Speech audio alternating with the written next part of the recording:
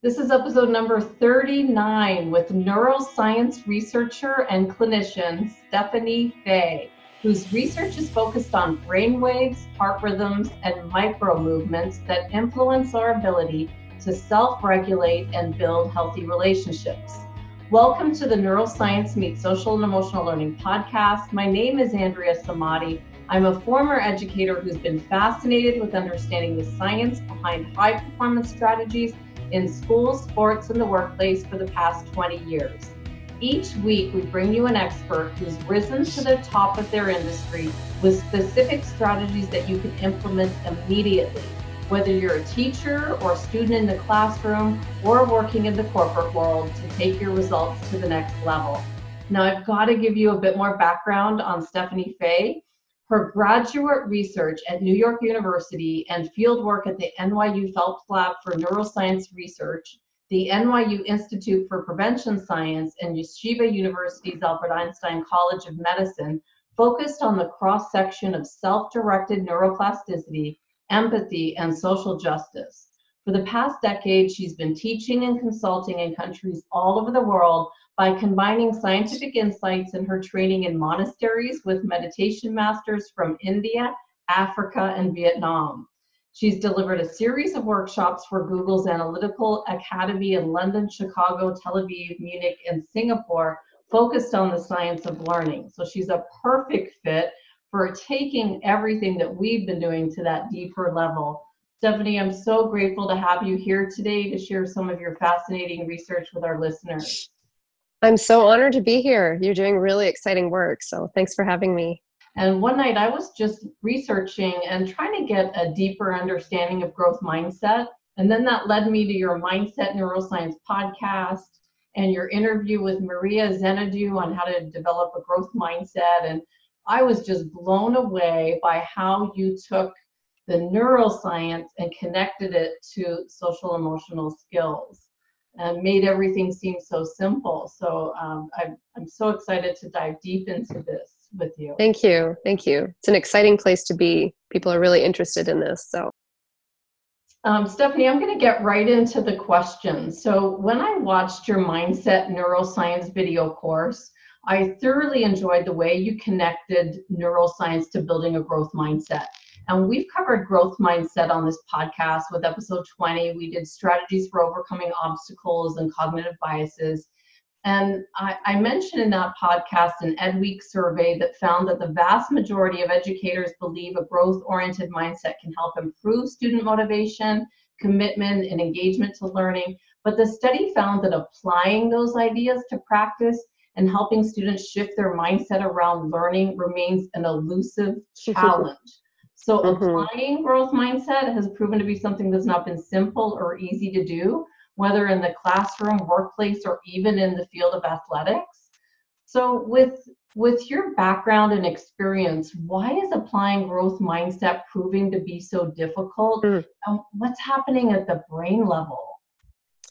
Well, yeah, I have quite a few answers for that. The first thing, especially since you mentioned athletes in your question, I think what I have seen is that people are talking about growth mindset. So they're treating it as a concept, and they're using words to try to convince people to, I guess, adopt a growth mindset. And part of this issue is that if we're really thinking about what growth mindset represents, it represents this idea that we can use our brain in new ways. It's not too late to learn. We can build new circuits. But what we kind of forget about all that is that that's something that we can feel in our bodies. There's something visceral about learning. And we're also seeing in a bunch of research that when it comes to learning, there has to be an experience behind it. It cannot just be a verbal exchange. It's not just about someone talking about something and people just listening. Because not only is it not relating to how we learn, which is an experiential, visceral thing, but everyone is going to come into a learning environment and hear about growth mindset and be at a very different level about what they can actually even conceive of conceptually. If we're using things like growth mindset, that's a metacognitive idea. And not everybody, especially young people, But most people aren't necessarily going to absorb that kind of information immediately. So talking about it and having words about it isn't always going to kind of touch the nerves that we need to touch in people. And so for me, part of what I've seen evolve through my teachings of growth mindset, first of all, the one thing that I say to a lot of people is that I was talking about this idea of neuroplasticity, of using our brain in new ways, of firing up new circuits for years before I'd ever heard of the word growth mindset. I'd never heard of that before. And so I never talked about growth mindset. I never used those words. And I actually think that that's something I would encourage people to do sometimes when they're introducing this idea, is not even getting into that, because that's a concept, and a concept is abstract. It doesn't mean anything to us. But if you talk about the brain and how it's building new circuits, and then relate that to an experiential, embodied experience, sensation, or something like that, I think that that is where people can anchor the idea when they're first learning about it. So examples that I give are things like when you're learning like a sport, there's kind of a muscle memory to it. But I'll bring it into the classroom, and I'll have people think about and experiment with the idea of even picking up their bag with a different arm, like their non-dominant arm, for a couple of weeks, to see how they can actually retrain circuits, mind, body, brain circuits. I'll have them do an experience right away in the beginning of a presentation, after I've talked a little bit about circuitry and neural circuitry, to kind of feel, for example, clasping their hands in one way, and then feel what it's like to clasp them in a very different way. Mm-hmm. And to actually feel that one way is something that's very familiar. We have a lot of myelination, a lot of circuitry built around that. And the other way is not incorrect, and it's not impossible to achieve, but it feels uncomfortable because we don't have that circuitry. All the different thresholds of our senses kind of say that this is not right. This isn't how we need to do it.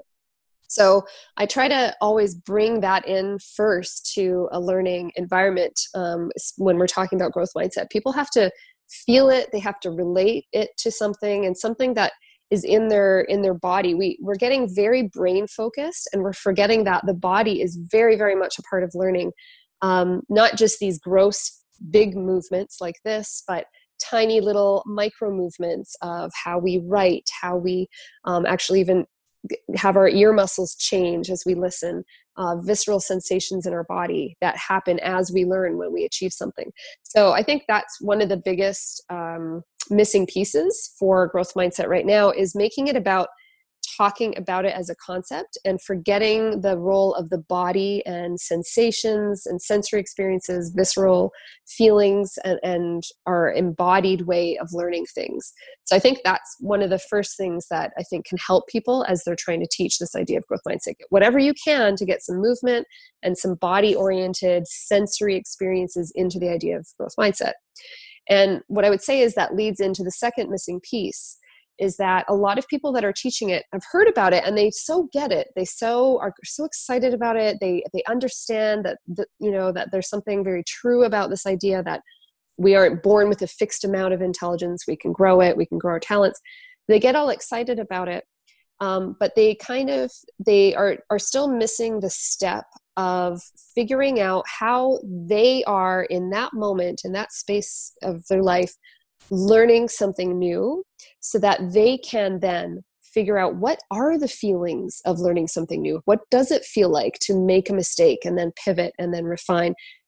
Because as soon as someone gets to that place where they're truly, truly experimenting with new things, becoming a beginner, being self-conscious about making mistakes, it becomes very genuine, and they start to be able to relate and have their own ways of talking about it that are very natural, instead of hearing about it from somebody else and using somebody else's words.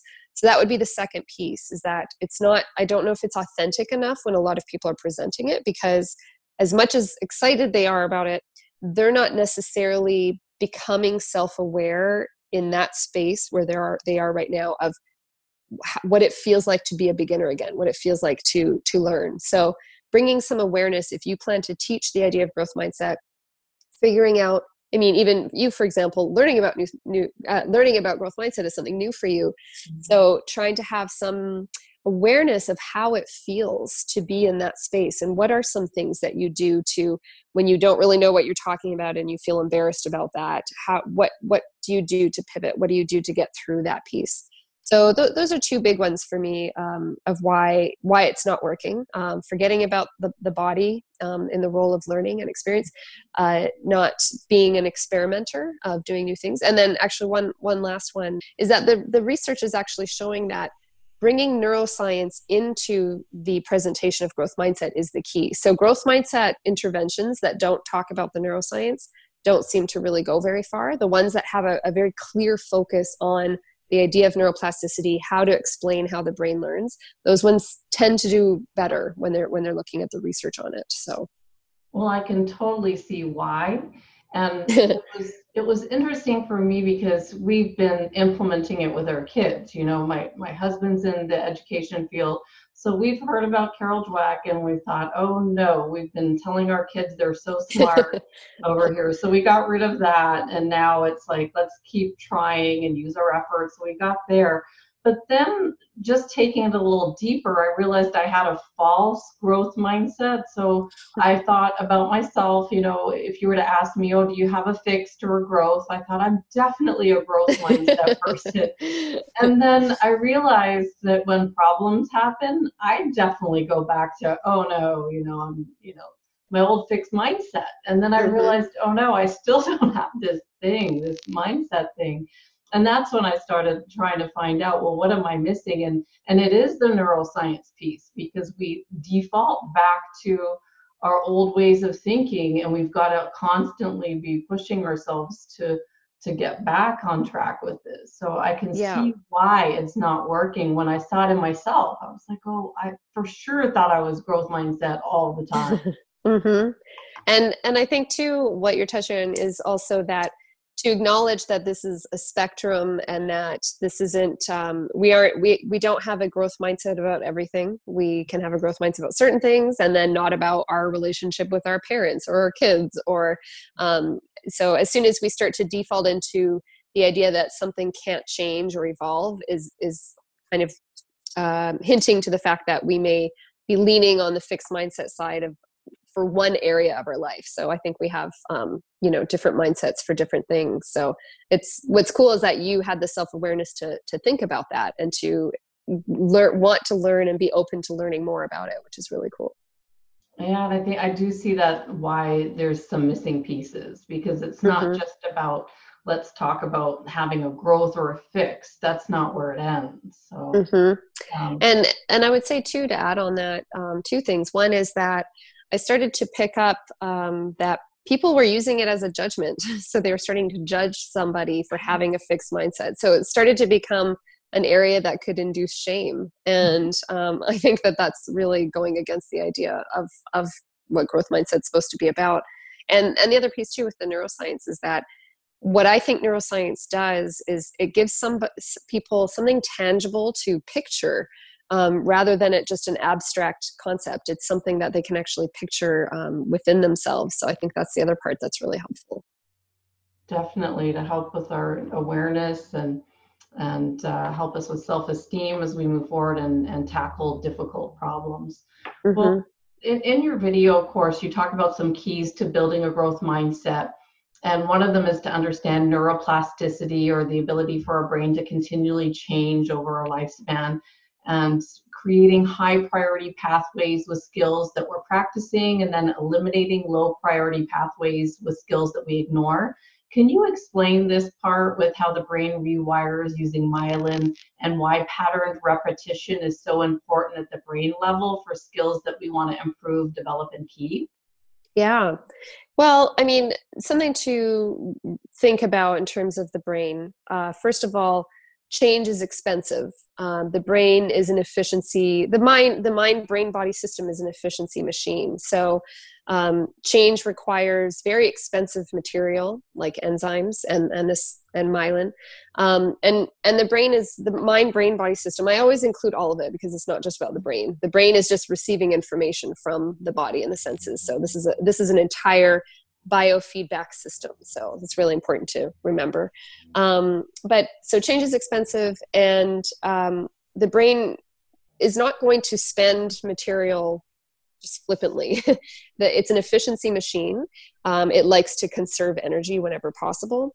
And it is going to need to see, it's also a statistics-based probability machine. That's what our brain is doing. It's processing events, what's happened, it's making connections, associations, and it's looking to see what it will be able to predict for the future. That's one of the most important mechanisms for our survival. Will we take in information, stimulus and data, figure out what to do with it, and then be able to predict what's going to happen next, and if we can use that information for next time to survive and also thrive, and also kind of project ourselves into the future. That is the mechanism of our mind, brain, body system. So it needs statistics, it needs probability, it needs to know this in order to devote its resources to different areas. And so the idea of patterned repetition is this idea that it's not just sporadic or one-time thing. That can still make change in our body. We especially know this with traumatic events, that can be stored, and it's stored deeply in our cells, and in different parts of the brain that aren't even explicit. We're not always aware of that. So, big events can create massive change in our mind, brain, body system. But for the most part, when we're consciously trying to create change, when we're trying to learn, our brain has to see that we're doing something at a new level, that we're doing something new enough times in order for it to be able to even devote that kind of expensive material to those new circuits.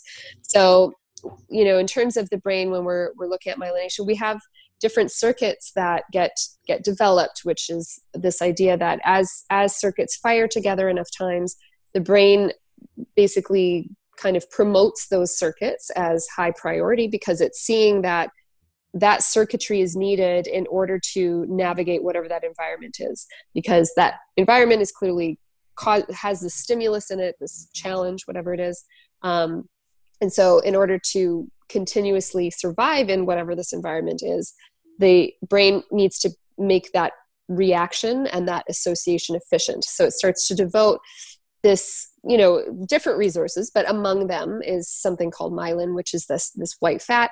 And that just basically, it helps preserve the energy of the signal firing across circuits. So as the electrochemical signals are firing across neurons and networks, the myelin is something that helps cover the axon, like the fibers, so that the signal doesn't get dissipated outwards. So then it starts to do something called a saltatory conduction, which is more of a jumping. It speeds through instead of kind of going in waves through, and then lots of the signals can kind of dissipate out.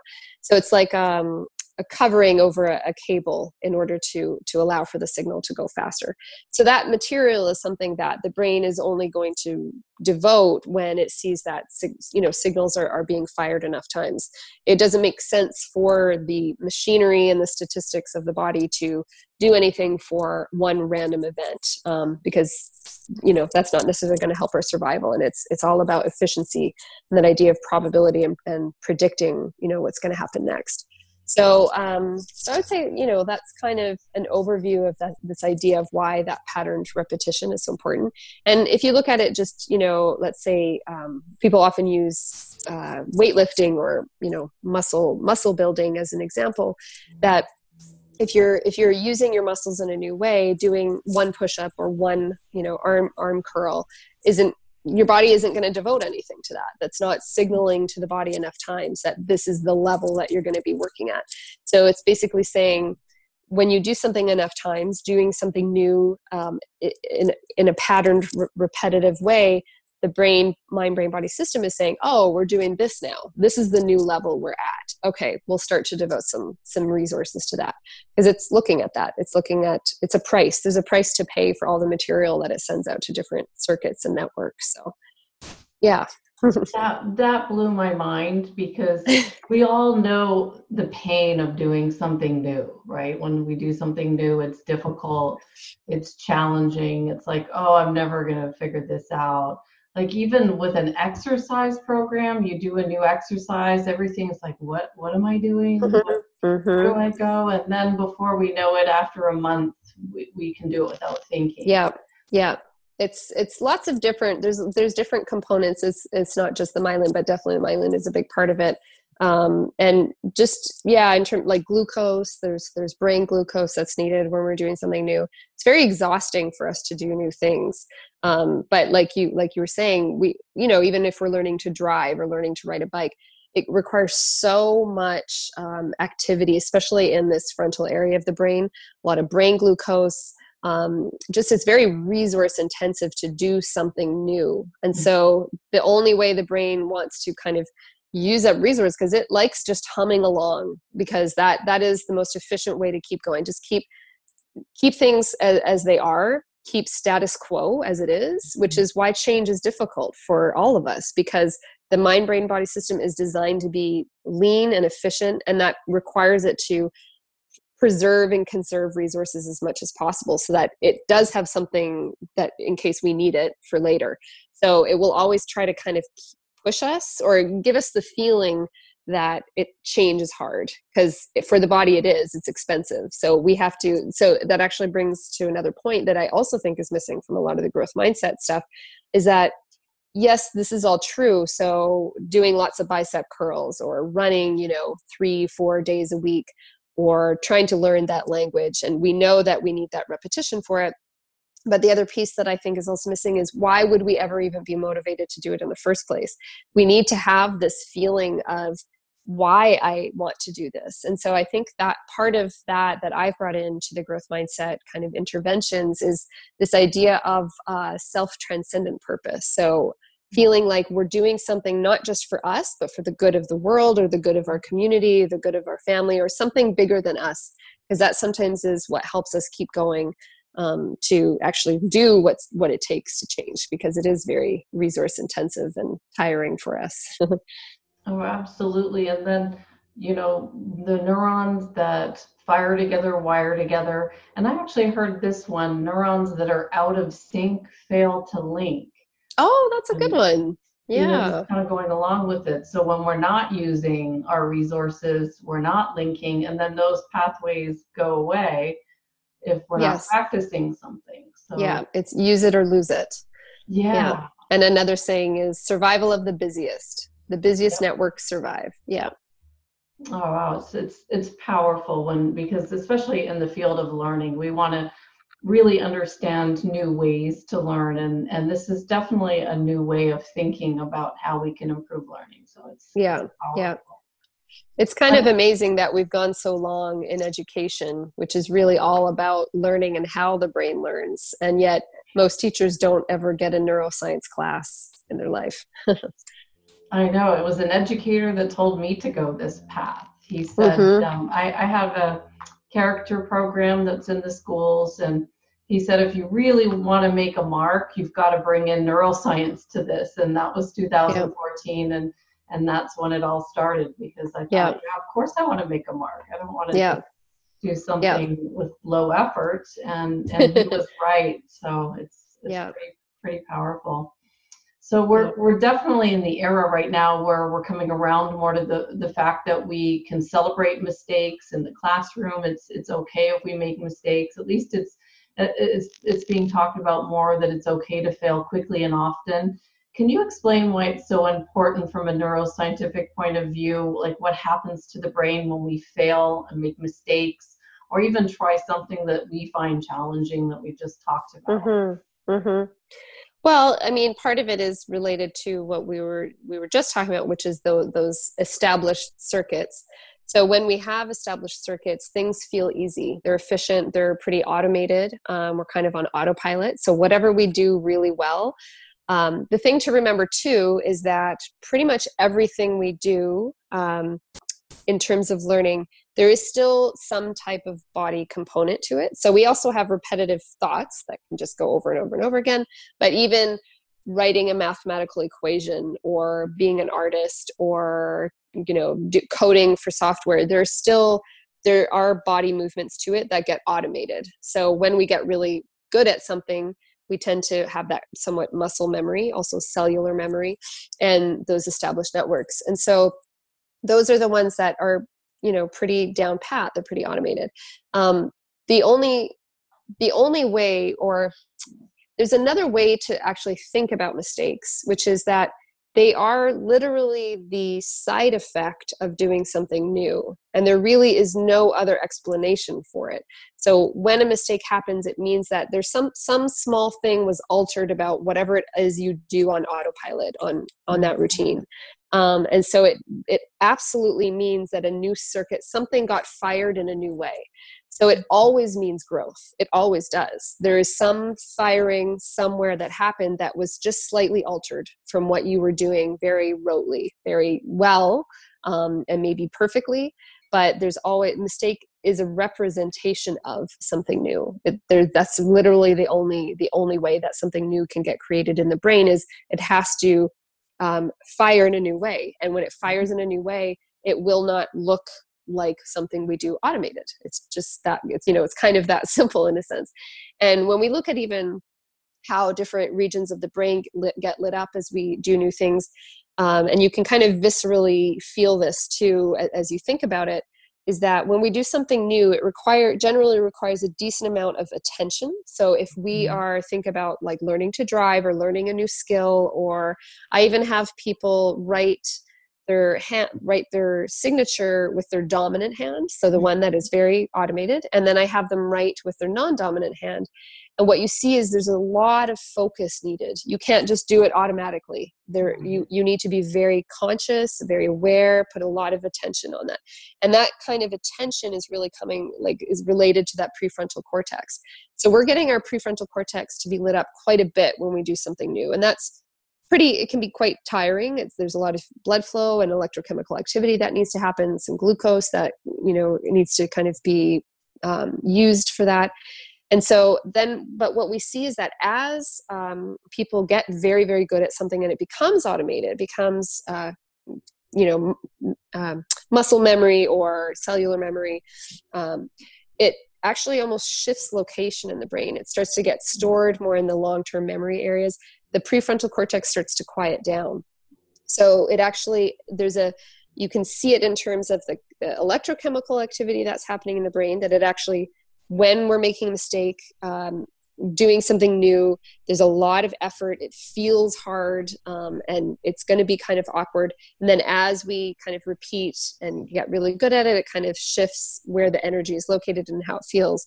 And so one of the key things with making mistakes is that it really is just this side effect. It's literally a side effect of new circuitry being lit up. And so I think it's really important for us to understand that. And that's part of where this growth mindset movement, I think, has been very helpful, is that before, if people thought that, talent or doing something well was you got it in a fixed amount and you either have it or you don't.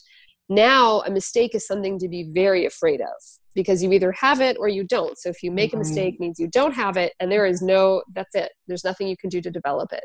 And when we had this more genetic determinism kind of belief, or just this belief, very incorrect belief, that people either were born with something or not, and we didn't have an experience-dependent brain, then it was very scary to make a mistake, because there's nothing you can do about it. If you're not good at math now, you'll never be good at math. And so now growth mindset, I think, has kind of blown that out of the water. It's really got us to look at this idea that no, all of these things are things we can develop. We may not become a prize-winning, mathematician, but we can incrementally develop our own skills because of the nature of our brain. So mistakes, I think that kind of helped make us less afraid of mistakes, because a mistake is just an indication you've left that well-myelinated, well-established circuitry. You've entered some new circuitry, you're lighting up some new circuitry. And so that means you're going to have to keep going. It's not going to be easy and effortless immediately. You're going to have some of that patterned repetition to get better at it. And then the other thing too is we see, so University of Chicago has some research on this idea that around 9-10 years old, I have this on my podcast also, is that students start to believe that effort means, when you have to put effort in, it means you don't have an innate ability for something. It's something that just starts to appear around that age. It doesn't happen as much in the younger years. And So as soon as something feels hard, like the almost the fixed mindset starts to enter the picture. So it's really important for us as models, as grown-up models, to start to really have a new framework for this idea of effort and mistakes, that it is the side effect, it is the indication that you are growing your brain. You are literally lighting up new circuitry. So, and it's not you're born with it or not. Someone who does something effortlessly has just done it many, many, many, many times. Are we born with certain tendencies and preferences that make us kind of get better at things and more natural? For sure. But in terms of us developing incrementally our own abilities and things, mistakes are just an indication that we're entering new neural territory. So it's an exciting thing. It's exciting to make a mistake. It means you've done something new. Absolutely. I love that. I loved that when I heard it, because you can celebrate a mistake. It's like, yay, I made a mistake because I'm growing, I'm learning, I'm moving forward beyond what I knew before. And that's learning. Yeah.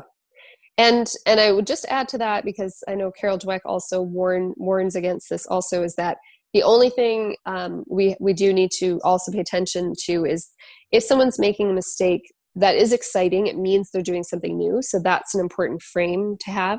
But we also, as the educator, as the person who's helping with the learning, we have to understand that if they're continuously making a mistake, there may need to be some adjustments made to the learning environment, possibly to the relationship, to how it's being presented. There's going to be some pivoting that has to happen on the part of the teacher who's presenting that material. So it's not just letting a person make mistakes over and over again, because they might not be actually learning at that point. It's still being excited about the mistakes, but then figuring out if they, continuously make a mistake, what is it that the leader or teacher can start to do to figure out how they can kind of enhance the learning at that point. Well, that kind of brings me to a question that I had. It ties in about self-regulation. So whether we're a student in the classroom or we're an adult in the boardroom, we all have tasks that we've got to learn. And when something's not working, how do we kind of know how we replicate the things that are working? And then how do we know how to pivot? Do we all need coaches, do you think, or someone looking over our shoulder? Or is this a skill that we can learn ourselves to develop? How would you say? I would say that, I think part of learning is tolerating frustration. And so I think, I don't think we necessarily have to, our aim may not be that as a teacher, let's say we have students in a learning environment, that they're going to be perfectly okay with every challenge that they have. What I often say to the teachers is, we're maybe not modeling, it might not be realistic for us to model this idea of self-regulation as in, I am totally calm and cool all the time, and that's what I need you to be. But actually, what does it look like when I do lose my cool? And then how do I get back up again? How do I go through frustration and then kind of figure out what to do with that? So it's less about, I think that some people, when they're thinking about self-regulation and kind of being a teacher in that environment, that the expectation is the students and the teacher should be calm all the time.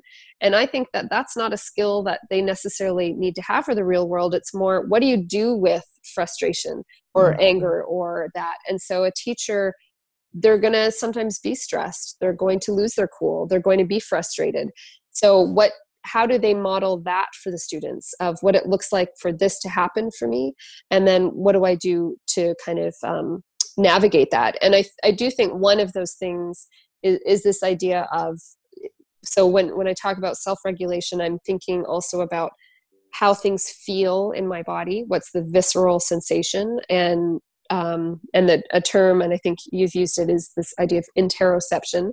So one thing that I've used in my own practice, counseling with students, is trying to model for them what it looks like as I objectively talk about sensations in my body that are related to different emotions. I feel like that is one of the keys to figuring out how to navigate those things, because a feeling, a bad feeling isn't necessarily something we want to get rid of. It's information. It's something telling me that I don't like something. Either I don't like how I'm seeing it, or I don't like what's happening. So that's important signals for us to start to get familiar with. And then what does it feel like as I do enjoy learning this, or as I do feel this moment that I understood this math equation? There's a feeling in my body that I'm going to get from that. And the more we can talk about these internal sensations of what it feels like to be frustrated, then what it feels like to learn, and what it feels like to keep going even though something's boring. If we can start to anchor ourselves in those feelings, I think that gives kids and students a new language to build off of, to help them figure out, oh, I like this feeling of, okay, I got the frustration, I know I felt that, but then I pushed through it, and then I really liked the feeling of overcoming that frustration and getting through that. Because a lot of what we're aiming for is a feeling. We want the experience of things. It's not always, I want the correct answer. I like the feeling of learning, pushing through, and then getting the correct answer. It wouldn't be as fun if it was just automatic. You threw a touchdown every single time you threw a football.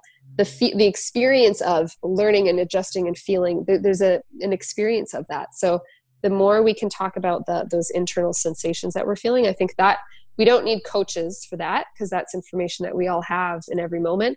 It's about how do we get more in touch with those feelings as teachers first and leaders first, of this is what it feels like when I get frustrated. And then this is the feeling of kind of working through that frustration and trying this and trying that. That gives us that genuine language to kind of connect with students. So yeah, I don't think we need coaches. We need to be more compassionate with ourselves and what we're going through, to allow those ups and downs and have more awareness of how those experiences feel. Definitely. Well, I love this. As we bring this all in together, is there anything that you think is important to emphasize about how the brain impacts our mindset, our self-awareness, or our self-regulation that we might have missed? I think we covered a lot.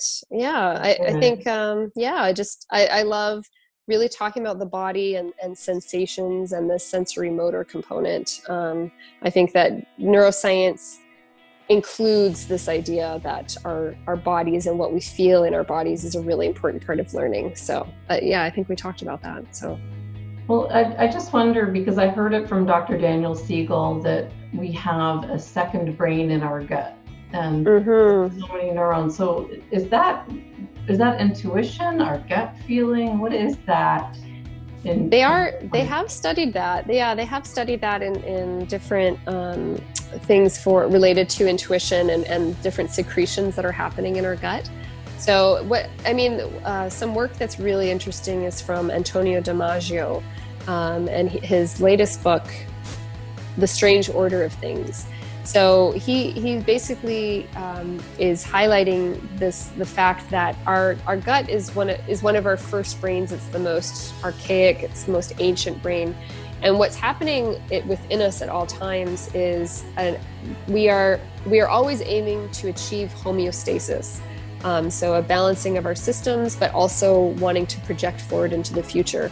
And so all of those tiny little signals inside of our body are constantly adjusting and modifying it and trying to figure out what we prefer, what we want to avoid, what we want to get attracted to. And so the gut is part of that system. There are all these little fluctuations that are happening constantly in our body. And the gut is, just the most kind of ancient part of that system of what we prefer, what we don't prefer. And there's information there. So there's like an interaction with the bacteria. I think there's more bacteria in our gut than there are cells in our body. So they are communicating as an organism also with us. And then our heart is a really big one that I've been doing some work on.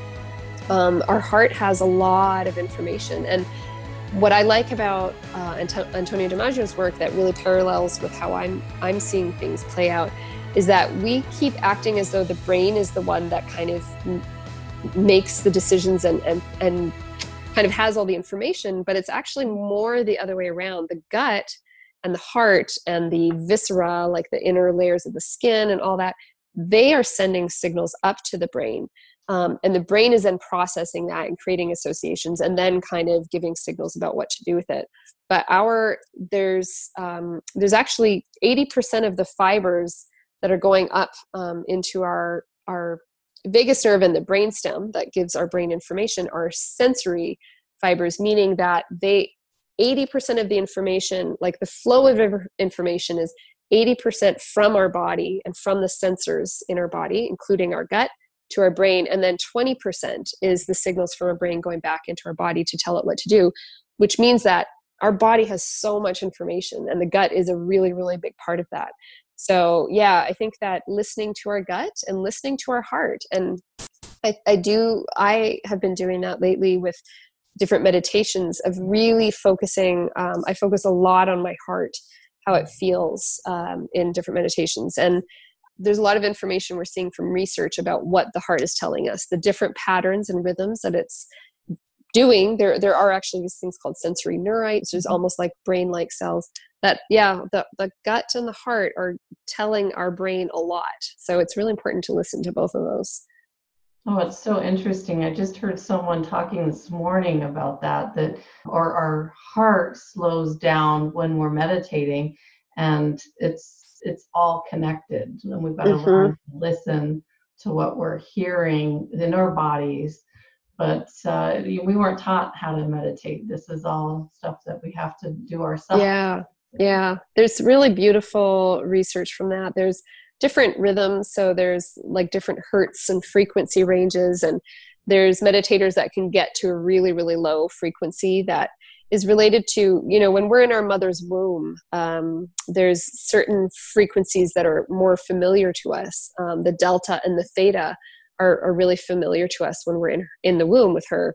And we can sync up with our mother's brainwaves also when we're there. So there's something very, if you think about it, very nurturing about that idea that when we meditate, we are kind of going back into some of our first rhythms, the very first rhythms we had when we were first born, or not even born yet in our mother's womb. So yeah. There's very cool research coming out about that.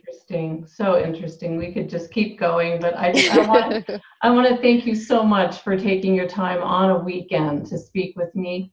This topic is of such high interest. I know that it's going to get a lot of interest. Thank you so much for diving deep to help us here. And for anyone that wants to learn more about you, I know you've got a TED Talk that's highlighted on your website, stephaniefay.com. If anyone wants to go check out your TEDx, what do you cover on your TEDx?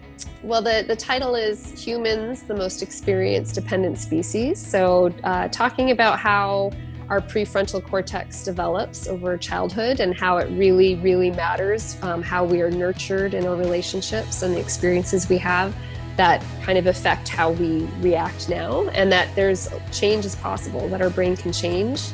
That there's a lot of circuitry that we can develop as we grow. So yeah, the experience-dependent brain. Well, thank you so much for your ideas, insight, and your research. Thank you. It was an honor to be here. Thanks so much. If you're enjoying the Neuroscience Meets Social and Emotional Learning podcast, please don't forget to subscribe so you'll stay up to date with our new episode. While you're there, please feel free to give us a review or a 5-star rating, as it helps others find us. For more information on our programs, books, and tools for schools and the workplace, visit us at www.achieveit360.com.